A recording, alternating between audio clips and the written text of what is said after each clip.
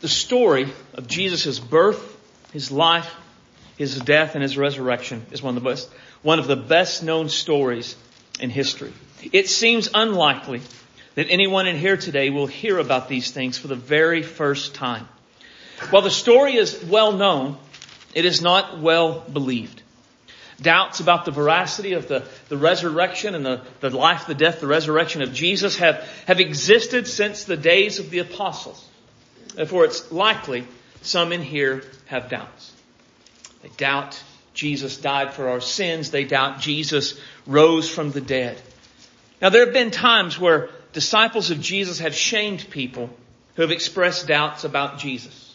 Now, this, I believe, is wrong because people often have legitimate doubts. It's not rebellion. It's not rejection. They just don't understand some things. And when doubts are shamed, they can become full-blown unbelief or even bitter anger. Rather than being shamed for their doubts, people should be encouraged to be honest about their doubts. Because if God's word is true, if Jesus really did live, die, and rise again as God's word says he did, then it can handle investigation. The truth need never fear being investigated. Only lies do. That being said, just because you have doubts, and just because you should be honest about your doubts, that doesn't mean your doubts are true. In all of our questioning about faith, we should question our doubts. And one of the questions we should ask about our doubts is, why do we have them? Why do I doubt? Now, sometimes our doubts are legitimate. Sometimes we truly cannot reconcile what God's word says to be true with the way we understand the world to work. But this isn't always the case. Jesus said people sometimes reject him because they love darkness more than the light. Now, there are two primary reasons people love darkness more than the light. Some love their sin more than they love Jesus. For these people, whether Jesus is true or not is secondary to the pleasure they receive from their sin or the identity they have created from their sin. The pleasure they receive, the identity they've created, that is primary. And anything that would threaten the pleasure or the identity they've created through their sin is going to be rejected out of hand. Anything like Jesus, for example. Their doubts flow from love of sin. Others choose self-sufficiency over salvation. Self-sufficiency, I believe, works its way out in two ways. First, there is just the very notion that they need to be saved from something and cannot save themselves assaults their pride in a way they cannot accept. If there's something wrong in their life, and it's a big if, then there is no real way they can't fix it themselves. They'll take care of it. They'll square it away. They'll make it right. And anything that threatens their self-sufficiency, anything like Jesus, for example, is dismissed out of hand. Their doubts flow from self-sufficient pride. The other way self-sufficiency works its way out in someone's life is what I would call self-determination. Those who choose self-determination will determine for themselves what is right. They do not need anyone or anything to tell them what is right, what is wrong, how to live, what to do, what to resist, what to embrace in their life. And anyone who wants to tell them how they ought to live their lives, someone like Jesus, for example, is rejected and dismissed out of hand. Their unbelief, their doubts flow from self-sufficient pride. Now, there are likely many areas where we may wrestle with doubts. Things like creation, the inspiration, authority, and reliability of God's word, sexuality, morality, and the church, just to name a few. And there are good answers associated with all of those questions and all of those doubts. We are not the first generation of people to experience doubts about these things. But we aren't going to discuss any of those things today. They are real issues. They are important issues. There are answers to those issues. But none of them are the main issue. The main issue is Jesus. Who is He? What did He do? Why is He important? What will you do with Jesus? So the question, if you have doubts today, the question I want you to think about is this: why do I doubt Jesus? Why do I doubt Jesus lived and died for my sins and rose again, as God's Word said? What hinders you from fully surrendering your life to Jesus? Now, if you're an honest doubter, right? And by an honest doubter, I mean one that truly has questions. It's not, I've got my sin and nothing's going against that. I've got my self-sufficiency and my self-determinations. Nothing's going against that. Those people are not honest doubters. They've already determined what they believe, and nothing is really going to change that. But for someone who's an honest doubter, truly has questions, truly wants to know, I want you to ask yourself, what if Jesus is true? I want you to ask yourself, what would I do if I knew Jesus was true? And I ask you to ask yourself this question because of what Jesus said. Jesus said, my teaching is not my own, but His who sent me.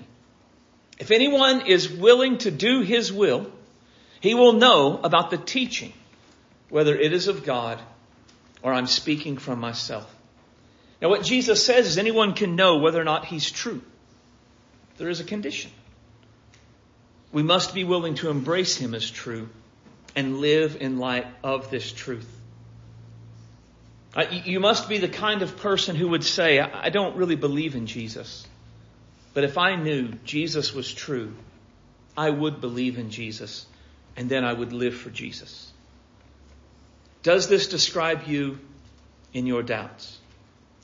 If you knew Jesus was real, if you knew He really died for your sins, if you knew He really rose from the dead, would you surrender your life to Jesus and begin to live for Him? Jesus said, if that's your attitude as you come to His Word, you will be able to know the truth. We're going to take a few minutes and pray and ask God to fulfill this promise to cause doubters to know the truth about Jesus. And I'm going to pray, but I'm going to ask you, if you're a doubter, I'm going to ask you to pray a prayer as well. Even if you have very real doubts, even if you have real issues and real concerns, I want you to pray something like this. Oh God, show me whether Jesus is your Son or not. And if you show me He is, I promise to surrender to Him as my Savior and Lord, and then confess Him as such before the world. Now, I want you to really pray this, not because you have faith, and not because you believe, but as an expression of your openness to the truth, whatever that truth may be. Let's pray. Father, we love You. We praise You. We thank You for the opportunity we have today. Father, I pray for those here today that may have real and legitimate doubts. I pray today, Father, that as we look at Your Word, You would show them Jesus is real. You would show them Your Word is living and active. You would begin to prick their hearts and prick their conscience with the good news of great joy that a Savior has come. Father, that Your work in their lives would be unmistakable, undeniable. You had answered this prayer. You had answered their prayer. And You were showing them Jesus was real and Jesus was true. Father, I do pray that they would then surrender to Jesus. They would believe in Jesus and they would begin to live for Jesus. But Father, if they don't, I pray that Your work in their life would be so real, so powerful, that they would have to say with an honesty, I'm rejecting the God who answered my prayer. They would know, even if they never admitted it to anyone but themselves, they would have to know they were rejecting the God who was at work in their heart, revealing His Son to them. We I pray Holy Spirit would come, that He would empower my preaching. It would not be with the enticing words of man's wisdom, but it would be in demonstration of your Spirit and your power. So people's faith would not stand in any eloquence I may have, any cleverness I may have, but in your power and in your truth alone. We ask this in the mighty name of Christ our Savior. Amen. The title of the message today is Why Jesus? The story of the death and resurrection of Jesus is the crux of the issue about Jesus. Because while everyone dies, Jesus' death was unique in that He rose from the dead. And that uniqueness is what reveals the significance of Jesus. I'm going to read a lengthy passage, but we're only actually going to look at a few verses, but we need to get the whole context. So, Mark 15, verse 1. I'm going to ask you to stand to honor the reading of God's Word when you find that. Should be on page 777 in your pew Bibles. Going to read the first 39 verses. Early in the morning, the chief priest with the elders and scribes and the entire council immediately held a consultation, and they bound Jesus and led Him away and turned Him over to Pilate. Pilate questioned Him, "So you are the king of the Jews?" And He answered him, "It is as you say." And the chief priest started accusing Him of many things, but Pilate questioned Him again. "Do you offer nothing in answer? See how many charges they are bringing against you." But Jesus said nothing further in answer, so Pilate was amazed. Now at the Passover feast, He used to release to them any one prisoner whom they requested. And the one named Barabbas, who had been imprisoned with the rebels who committed murder in the revolt. And the crowd went up and began asking Pilate to do for them as he had been accustomed to do. Pilate answered them saying, "Do you want me to release for you the king of the Jews?" For he was aware the chief priest had handed him over because of envy. But the chief priest stirred up the crowd to ask him to release Barabbas for them and instead. And responding again, Pilate said then what do you want me to do with him whom you call the king of the Jews? And they shouted back, "Crucify him!" But Pilate said to them, "Why? What evil has he done?" But they shouted all the more, "Crucify him!" Intent on satisfying the crowd, Pilate released Barabbas for them. And having Jesus flogged, he handed him over to be crucified. Now the soldiers took him away into the palace, that is, to the praetorium. And they called together the whole Roman cohort. And they dressed him in purple. And after twisting together a crown of thorns, they put it on him.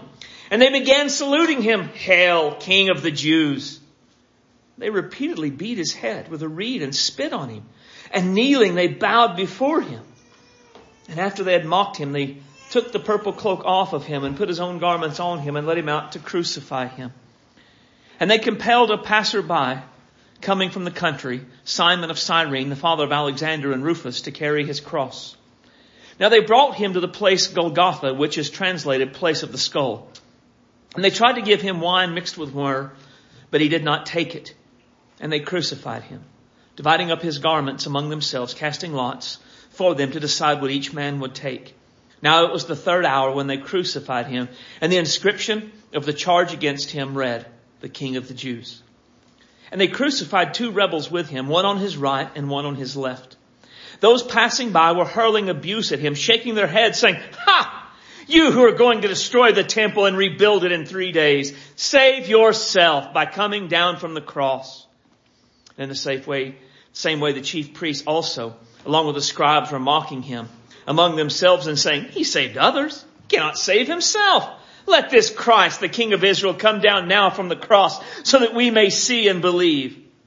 Those who were crucified with him were also insulting him.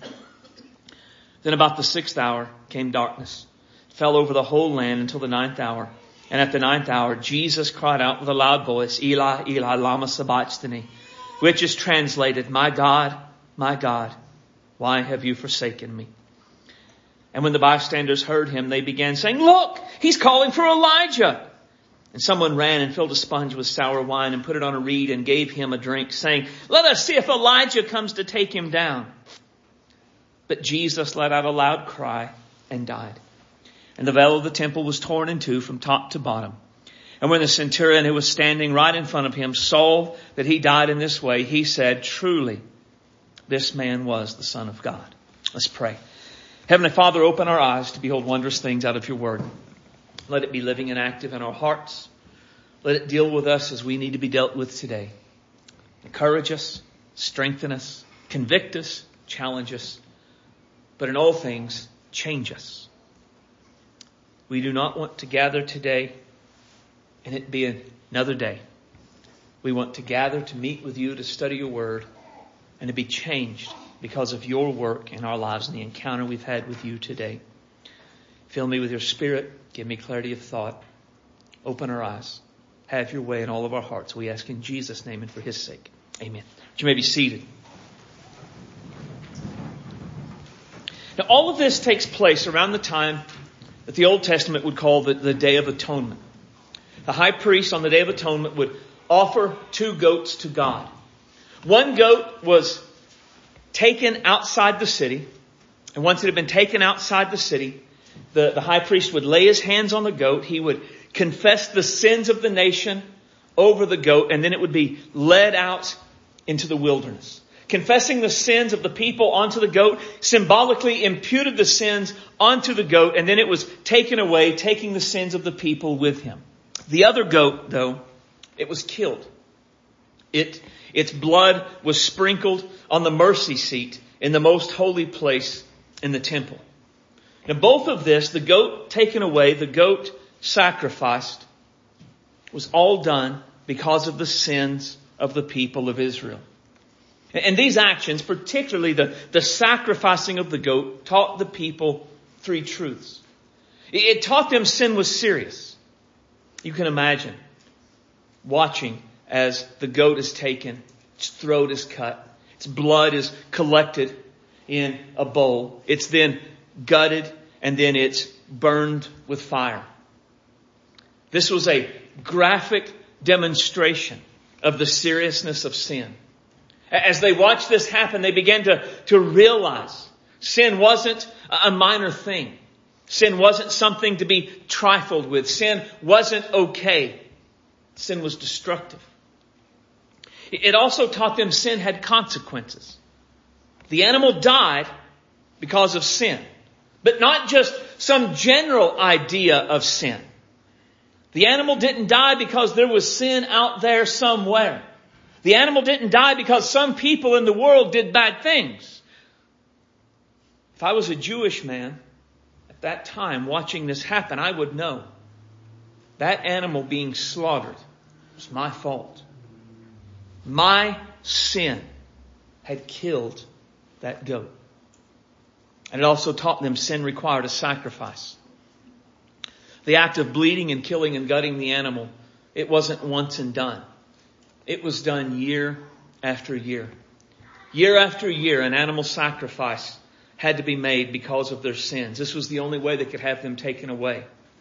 They couldn't just turn over a new leaf after they had sinned. It was good if they did, but something still had to die. They couldn't make personal moral reforms. It was good if they did, but something still had to die. They couldn't just become more religious. Maybe it was good if they did, but something still had to die. Nothing they did could make up for their sin. Something had to die, and their sin was the cause. And while this act was performed year after year after year, there was a problem. These sacrifices never really paid the penalty for the sins of the people. Hebrews 10:4 tells us that an animal cannot pay the debt human sin earns. What the yearly sacrifice did was remind them of their sin, of its consequences, and to the point a better sacrifice was needed to pay the debt their sin had earned. There was a better sacrifice. His name is Jesus. Jesus came to be the one perfect sacrifice to pay the penalty for the sins of humanity. This is why John the Baptist called Jesus the Lamb of God that takes away the sins of the world.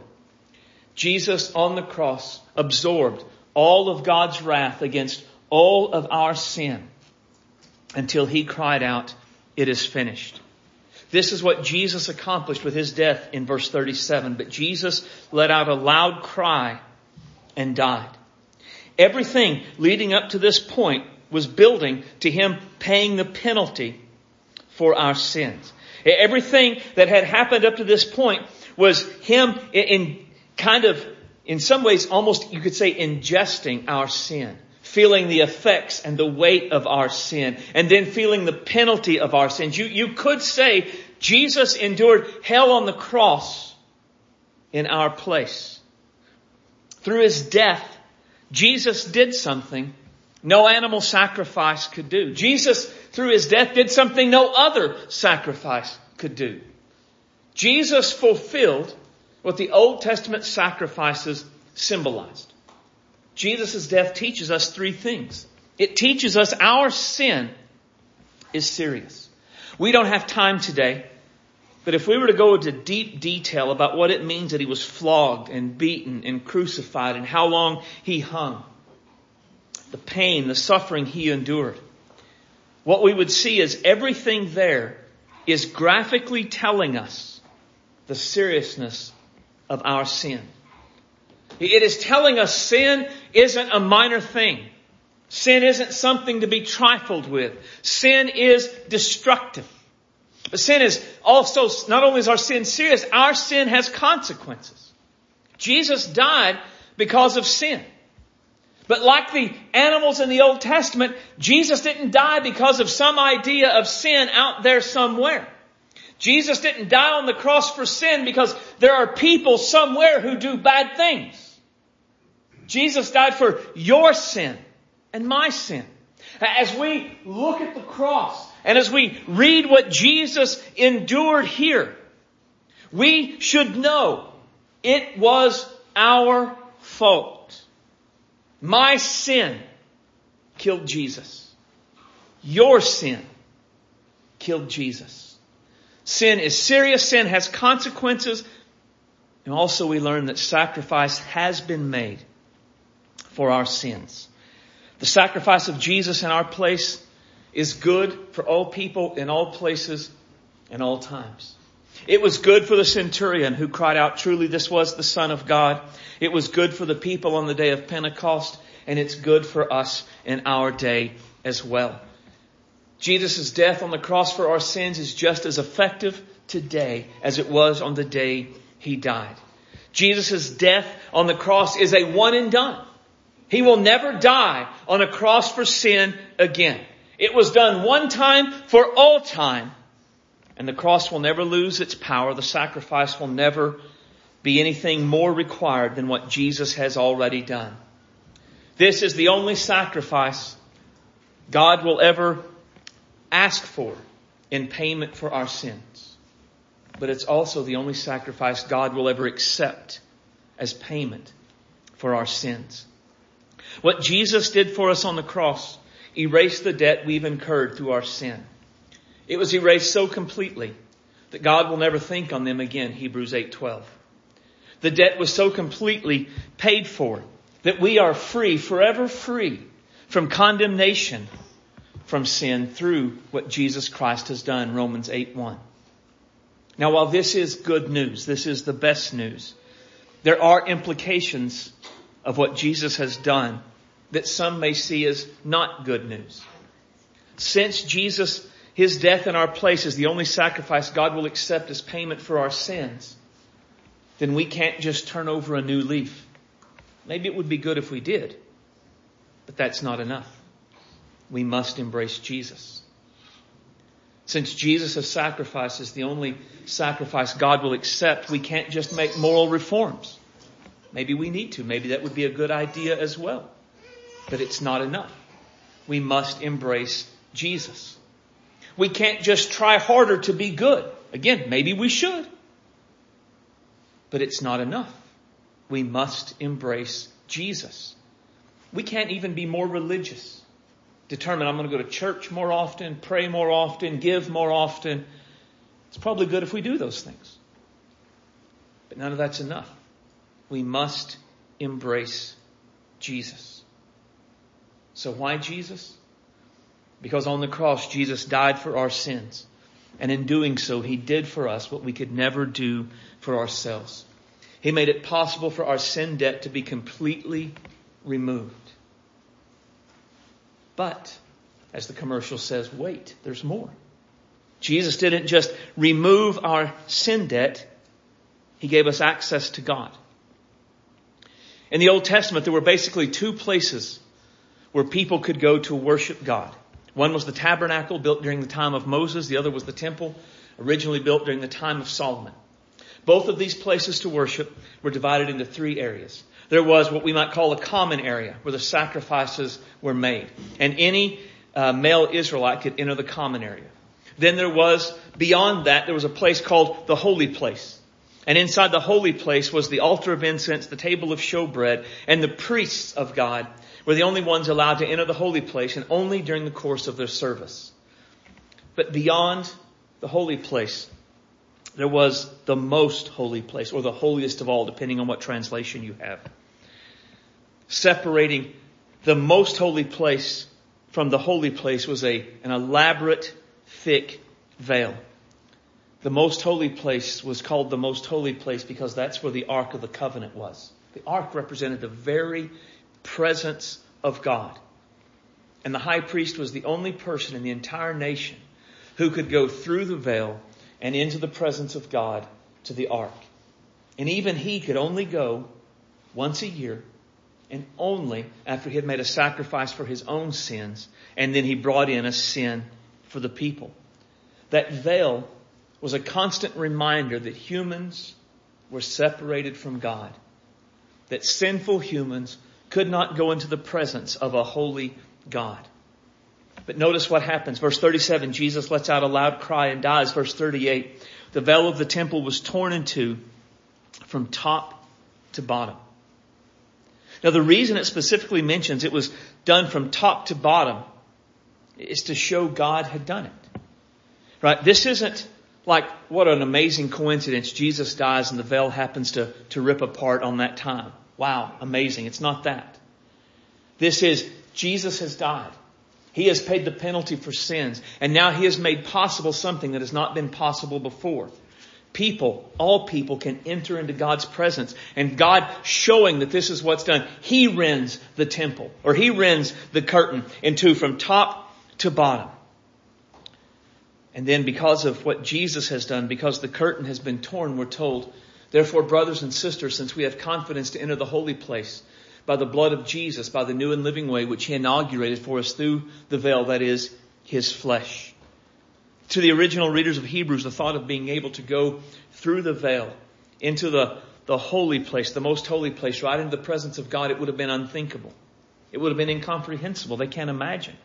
You think about it. Thousands of years, only one person at a time had ever been able to go in there. The high priest who served for years on end. The vast majority of Israel had never seen the ark. They had never been in the presence of God in this way. And now they're being told the temple, the veil has been torn, and everyone has access to go into the very presence of God. It would have been mind-blowing to them, but this is what God's Word is telling us. Jesus made it possible through His death for us to go to God, for us to have a legitimate relationship with God. Jesus tore the curtain, separating humans from God so that we can go right into where God is and we can experience God's presence. Not only can we experience God's presence, other parts in Hebrews 10 talk about that we go into His presence with boldness. Think about that. Now, the high priest did not go into the tabernacle, into the most holy place with boldness. He went in with fear and trembling. Because if he did not go in the right way, at the right time, with the right sacrifices, the right intentions, the right attitude, God would kill him. And so they always were afraid. They were always terrified as they went in. But we don't have to be afraid. We can go into the presence of God without fear, without feelings of inferiority. We don't go into the presence of God as trembling slaves of a harsh master who is looking for a reason to smite us. We don't hesitate to go to God despite our past failures. The blood of Jesus has cleansed us from those things. But not only do we not hesitate to go in because of our past failures, we don't even have to let our present failures hinder us from going into the presence of God. You know, for many of us, we have a performance-based mentality when it comes to God. We think, I blew it in a big way, or I blew it in a small way, but I blew it. Therefore, before I can go back into God's presence and begin to experience God, I have to show Him I'm serious. I have to do penance. I have to do these things to show God I'm serious about living for Him this time. But that's not in the Bible. It's not what God's Word says. God's Word tells us that when we sin, if we confess our sin, He is faithful and just to forgive us of our sin. When we sin, we don't have a Heavenly Father who's like, square yourself away, prove to me you're doing right, then you can come back. When we sin, we have a Heavenly Father who says, you blew it, come back. Come back to me. Don't go any further away. Come back now. Get up. Come back to me now. Anytime we want to go to God, we can because of what Jesus has done. Anytime we need God's help, we're invited to cast our cares upon Him.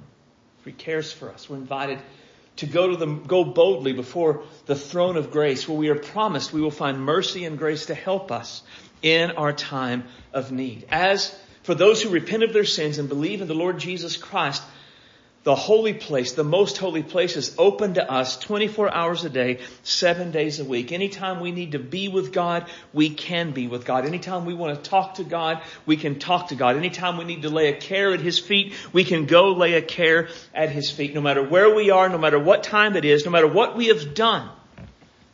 Because of Jesus, we have constant access to God.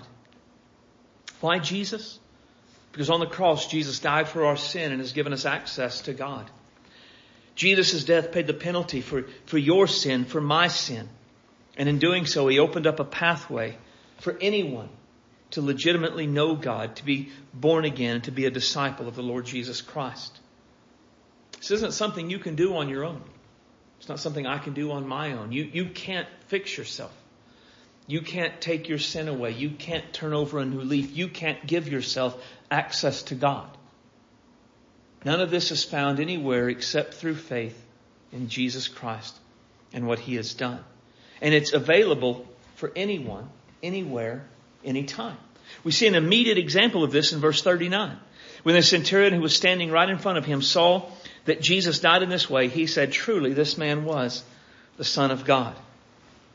Seeing how Jesus died, and seeing what happened when Jesus died, the Roman centurion confessed Jesus as a Son of God.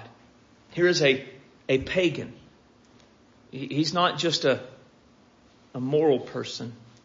He is actively worshiper of a Greek or a Roman god. He's not even really a moral person. Roman centurions weren't known for being moral people. Being there, he is likely one of the ones who gambled for Jesus' clothing. He is likely one of the ones who nailed Jesus to the cross. It's even possible he's one of the ones who slapped and spat on Jesus earlier in the text. And yet, when Jesus dies, his heart is broken. He knows what's happened was significant. And he cries out to God. And he calls Jesus the Son of God. And church tradition teaches us that this man went on to become a devoted disciple of Christ. I think it's an amazing thing if Jesus, if his shed blood can forgive this man's sin. If what Jesus did can open up a way for this man to come to him, surely he can do the same for us. Nothing we have done is too great to keep us from Jesus. Nothing we have done is too great to keep us from being able to have access to God through Jesus. The blood of Christ, the sacrifice of Jesus, is sufficient for all of the sins of our past, all of the sins of our present, all of the sins of our future. And God then is opening and welcoming and saying, come to me. At this point, we could say, well, how would you know that though? I mean, how can you be sure Jesus really died for my sin? How can we be sure Jesus really gives us access to God? I mean, after all, the Romans crucified thousands of people during the time that they ruled the world. I mean, they crucified at least 2 other people on the day they crucified Jesus. What makes his death more significant than theirs? Well, look at chapter 16 and verse 1. When the Sabbath was over, Mary Magdalene, the mother of James, and Salome brought spices so they might come and anoint Jesus. And very early on the first day of the week, they came to the tomb when the sun had risen. They were saying to one another, who will roll the stone away? And looking up, they noticed the stone had been rolled away, and it was extremely large. And entering the tomb, they saw a young man sitting at the right, wearing a white robe, and they were amazed. But he said to them, do not be amazed. You're looking for Jesus the Nazarene who has been crucified. He has risen. He is not here.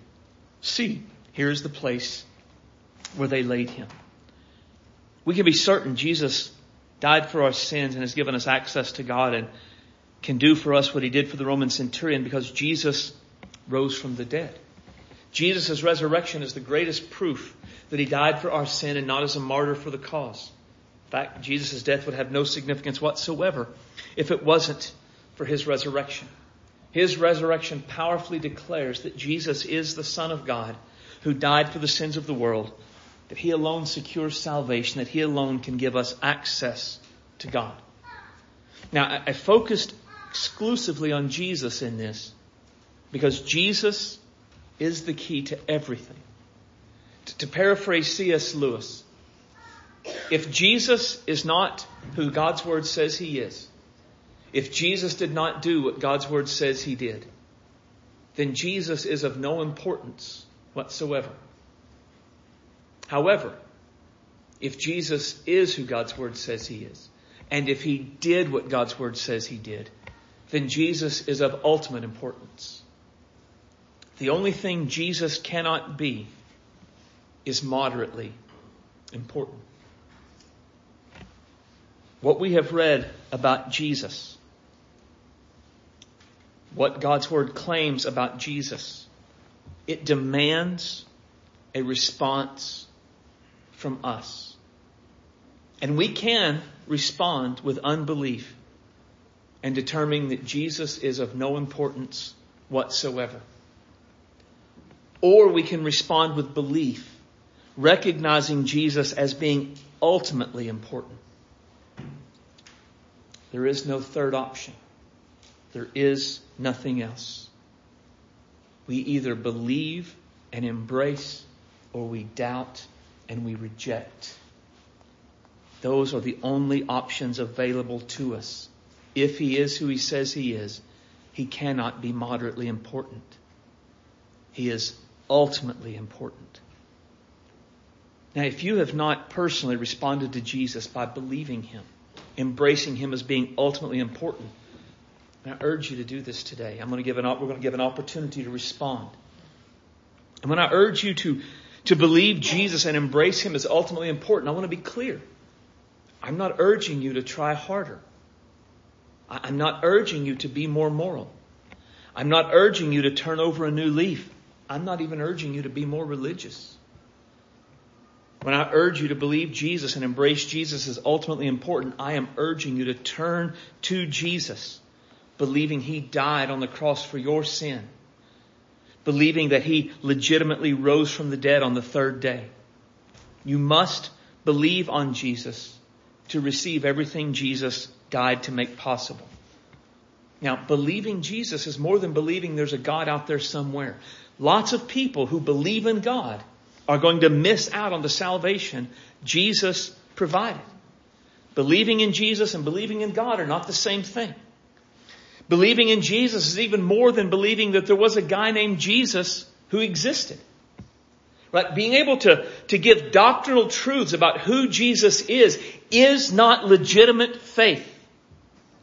Believing Jesus, it involves the whole of our being, the heart, the mind, and the will. Believing in Jesus starts in the mind. We hear what Jesus did for us. That He died because our sin is serious. Jesus died as part of the consequences of our sin, and Jesus died in our place. We believe that in our minds. But that's not enough. Then belief goes from the mind to the heart. And the heart says, I want what Jesus is offering. I want my sins to be forgiven. I want to have access to God. I want to know the one who died for me. But the will makes the final and lasting decision. Your will. It is possible for any of us to accept the truth in our minds, to want what Jesus offered in our hearts, but to refuse to reach out and take hold of Jesus with our will. To take hold of what Jesus is offering requires us to turn to Jesus, and turning to Jesus involves turning from sin. I cannot pursue Jesus and my sin at the same time. I must forsake one to go after the other. To reach out and take hold of what Jesus offers requires us to let go of self-sufficiency. I can't reach out and take hold of Jesus and at the same time believe I can save myself. I have to let go of any belief that I can fix it, that I can do it, that there's any good deed I have done or will do that will make my salvation possible. Letting go of self-sufficiency requires to accept Jesus' death as the only basis for our acceptance with God. This is a humbling thing, and this is where so many, especially as Americans, where we stumble. We like to pull ourselves up by our bootstraps. We like to, I can take it, I can fix it, I can do it. And you can't. And if you're not willing to let go of that and embrace Jesus alone, you will miss everything Jesus offers. Letting go of self-sufficiency requires to let go of self-determination. We have to receive Jesus not only as Savior who forgives our sin, but as Lord who determines the course of our lives. If He is who He says He is of ultimate importance. He is the one who determines what we do and how we do it, what we believe and how we believe it. We cannot say, I am going to be self-determined and do what I want, but I want some of what Jesus. We take it all or we take nothing. There's no in between. This is a decision that you must intentionally make. No one can make it for you. I was raised in a Christian home. My parents pleaded with me to come to Jesus at a young age. My granny shared the gospel with me, urged me to receive Jesus. But despite the fact they wanted me to be saved, they couldn't make this decision for me. There came a day where I knew what I believed. I knew it was true. I wanted what He offered. But I had other things I wanted to do. I wasn't willing to let go of my self-determination and my sin. And there came a day where I had to let it go from my mind to my heart to my will. And while my parents had prayed for me to make that decision, my parents could not make that decision for me. No one can make that decision for you. You must make it for yourself. So today I am pleading with you. Don't let what you don't understand about life, God's Word, keep you from what you do understand about who Jesus is and what Jesus has done. Don't let the passing pleasures of sin keep you from the unsearchable riches of Christ. Don't let your self-sufficiency and your self-determination keep you from everything Jesus has for you. Flee to Jesus and be saved. Today He stands, arms outstretched, saying, come to me, all you who labor and are heavy laden. I will give you rest. Let's bow our heads and stand.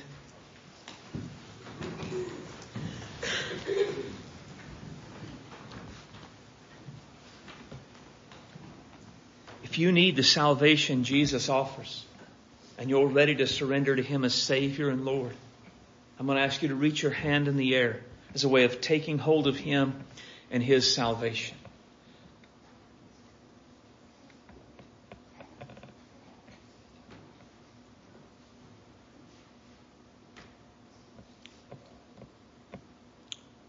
We're going to take a few minutes and we're going to pray right now. We're going to open the altars. If you want to come forward and pray, come forward and pray. You're open for any reason. You just need rest for your soul and you're a disciple of Jesus, you come. You have a loved one that doesn't know Jesus and you want to cry out on their behalf, you come. But if you need what Jesus offers and you're ready to surrender your life to Him, you come and you cry out to Christ. Let's pray. Our Father, we love You today. You're great and glorious. You're wonderful and worthy. We thank You for Jesus and what He's accomplished in our behalf. Father, guide and search our hearts right now. Help us all, Lord, to see where we need to respond to You, to what You want us to do. If there's any here today, Lord, that have not turned to Christ, pray that Your Spirit would begin to press upon them. Let them not get away from it. Lord, I know the world, the flesh, and the devil is telling them to turn away, reject it. It's nonsense and nothing. But don't let them believe it. Continue to press upon them. Continue to call them. Let them see Jesus continually calling to come and lay their burdens down, to find rest for their souls. Have Your way in all of our hearts, we ask in Jesus' name and for His sake. Amen. About the altar.